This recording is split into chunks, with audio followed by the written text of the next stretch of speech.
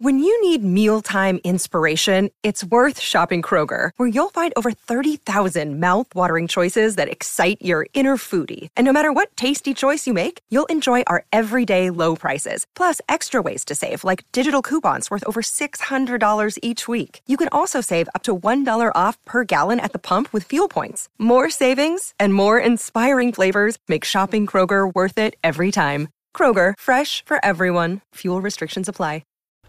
Well, howdy there, Internet people. It's Bo again. So it's been all of like 5 minutes since semi-official word came down that Joe Biden will be the next president of the United States.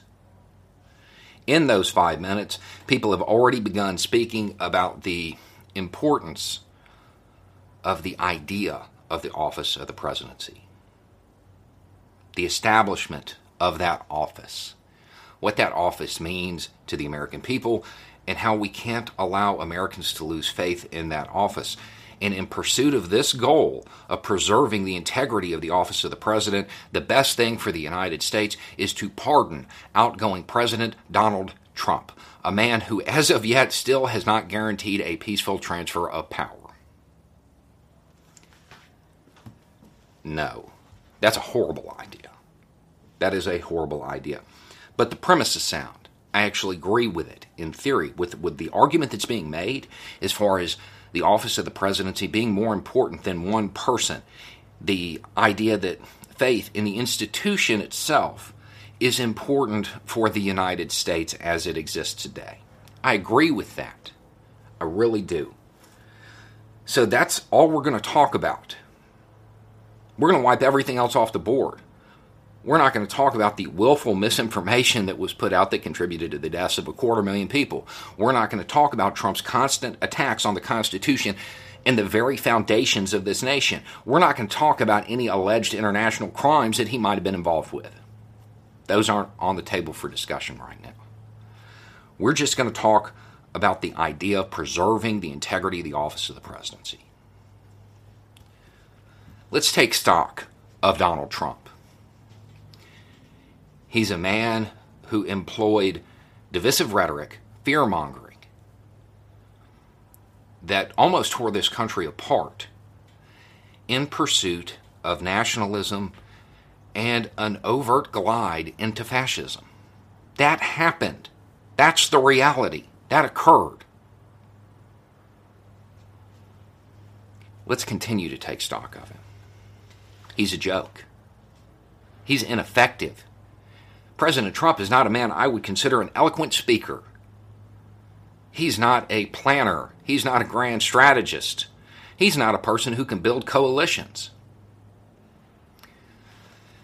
If he is not held accountable through legal means, publicly, so the American people actually understand what happened, what message does that send to others who are like him, others who would pursue that same vein of authoritarianism? Says they have nothing to lose.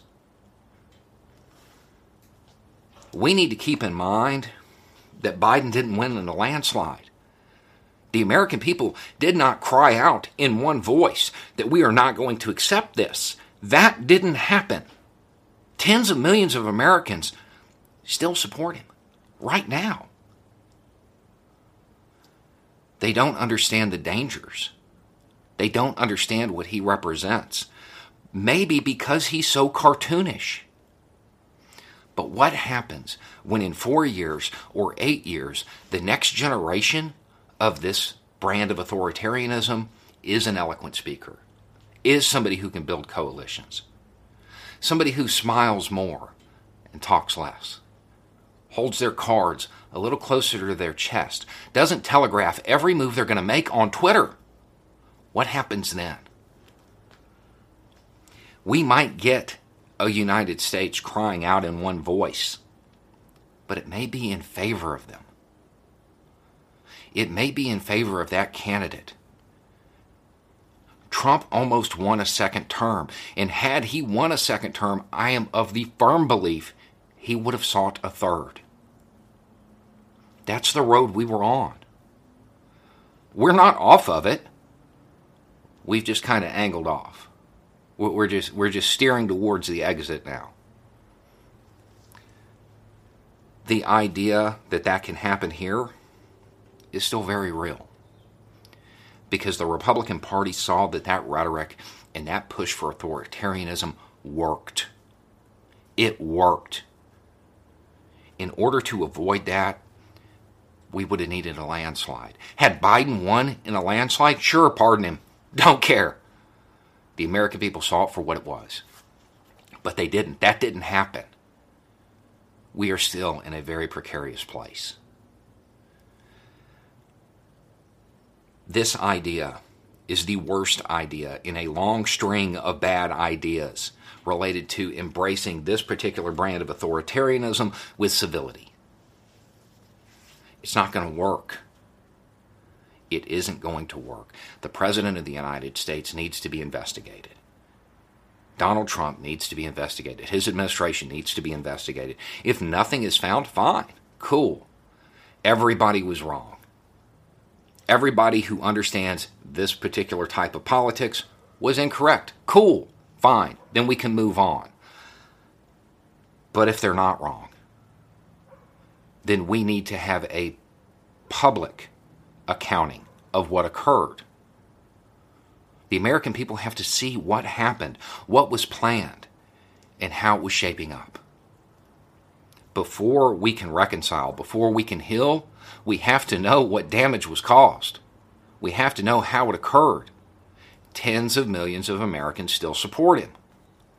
Pardoning him just encourages the next generation. It just encourages the next would-be tyrant, because they don't have anything to lose. They know that the precedent will have been set. If you attempt to subvert this country, well, as long as you leave at the end of your 4 years.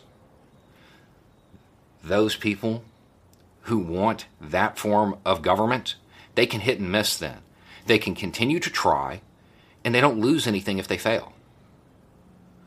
Those who want to keep some semblance of a democratic republic, they have to hit every time. They have to win every single time. The other side only has to hit once. They only have to get one candidate who can build those coalitions, who can smile for the camera, who can shut up on Twitter. That's it. This is a horrible idea. I am not somebody who believes in the idea of chanting, lock him up. I don't really think that that's a good precedent to set either.